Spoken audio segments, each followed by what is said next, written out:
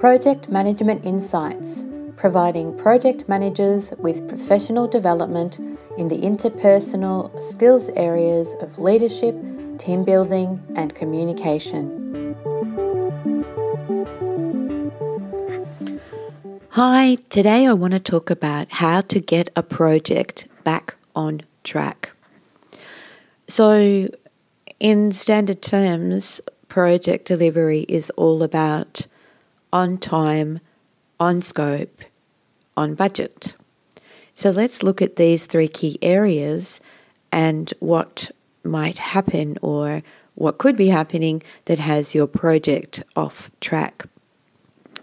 So first of all, we're going to start with the scope. What has happened, or what do you notice about your project and the scope? Let's go back to the start and back to basics. Did you define a set of requirements that need to be ticked off, measured against? Was there that very, very clear understanding at the start of your project what the scope of your project actually was? Was it defined? If it wasn't, this is one of the big problems that's caused you getting off track in relation to scope. Scope is one of those things that it's like saying, I'll have some water, and you don't know whether you haven't defined whether you want a glass of water, a bucket of water, a swimming pool of water, or an ocean of water. You've got no boundaries around what it is that you actually want to deliver. And that's not helpful. It does not make your life easy. It makes your life far more difficult. So, have you clearly defined your scope? If you haven't, then I would suggest that you go and do that now.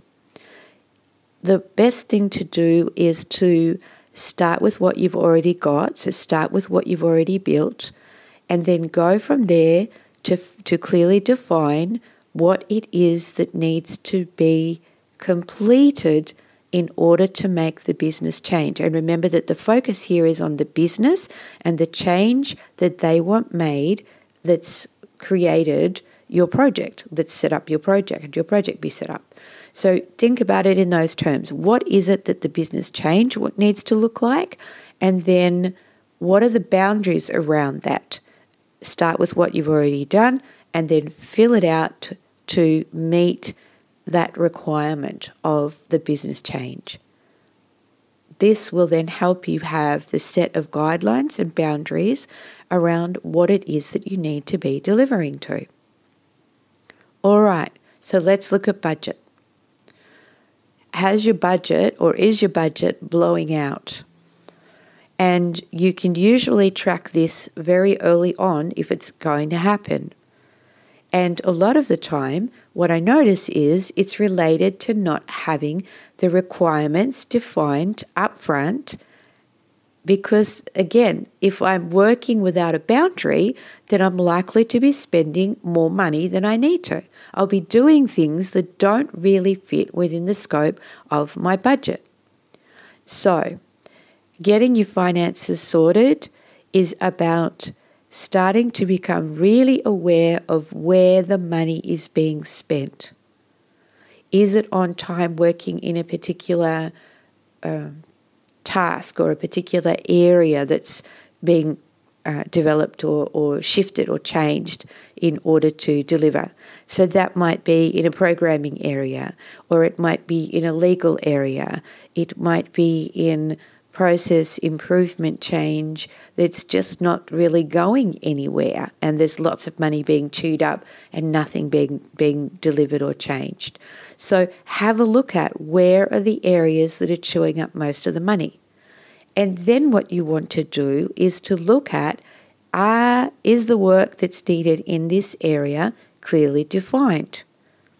Go back to your scope, make sure it's defined. Then rein in the cost relative to what is being undertaken.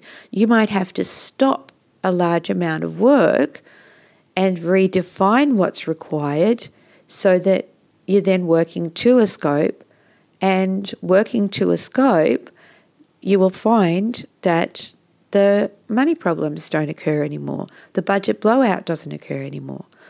I successfully delivered a project within very clearly defined requirements. And it was possible. And it was possible because the estimate was realistic upfront, the requirements were defined upfront, and then the team worked to meet the requirements. And there was not ever going to be a problem with the budget blowing out. It just wasn't possible because we had things clearly defined up front, clearly understood up front, realistically understood up front, realistically quoted up front, and then the team worked to the scope of the requirements. So these things go hand in hand, and you will notice that if one's not right, then it creates a cascading problem with the others. And then it leads us to time. Because again, if you don't have your scope clearly defined, then of course your time is going to be blown out. You are going to be doing things that aren't needed, aren't relevant, are going to take a lot more time than what they should, all because you haven't clearly defined the scope and the requirements for the change up front. So hang everything you do on your project on a well-built and strongly and clearly put together case for change, otherwise known as your business case, with a set of clearly defined requirements, and you can't go wrong.